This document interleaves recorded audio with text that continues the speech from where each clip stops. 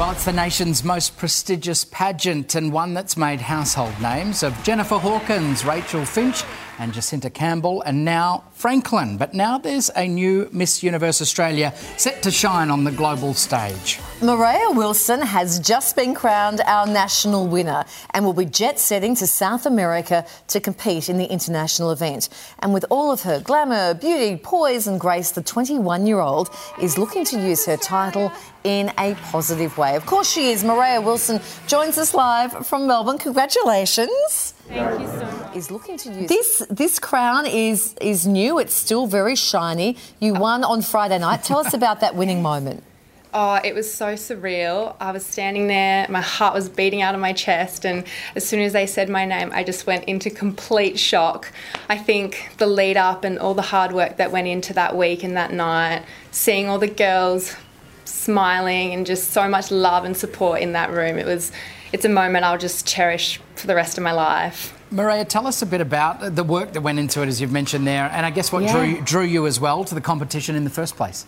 Yeah, well, I really wanted a challenge. I was at the point in my life where I wanted to step more into the entertainment industry, and I knew that Miss Universe Australia provides such a platform where you can voice the messages that you're really passionate about, and for me that's youth participation in sport. So it kind of all just came together, and I was so excited to get going. Okay, so tell us about on that sport platform. Tell us about your love of skiing and track competition.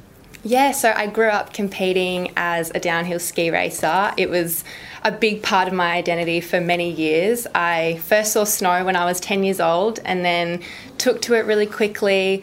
I was competing overseas in the US, Canada, New Zealand for quite a few years, and then I'd come home in Australia, and just to keep my fitness up, I would race as a track athlete as well. So I had a very active childhood, but it was a big part of who I am.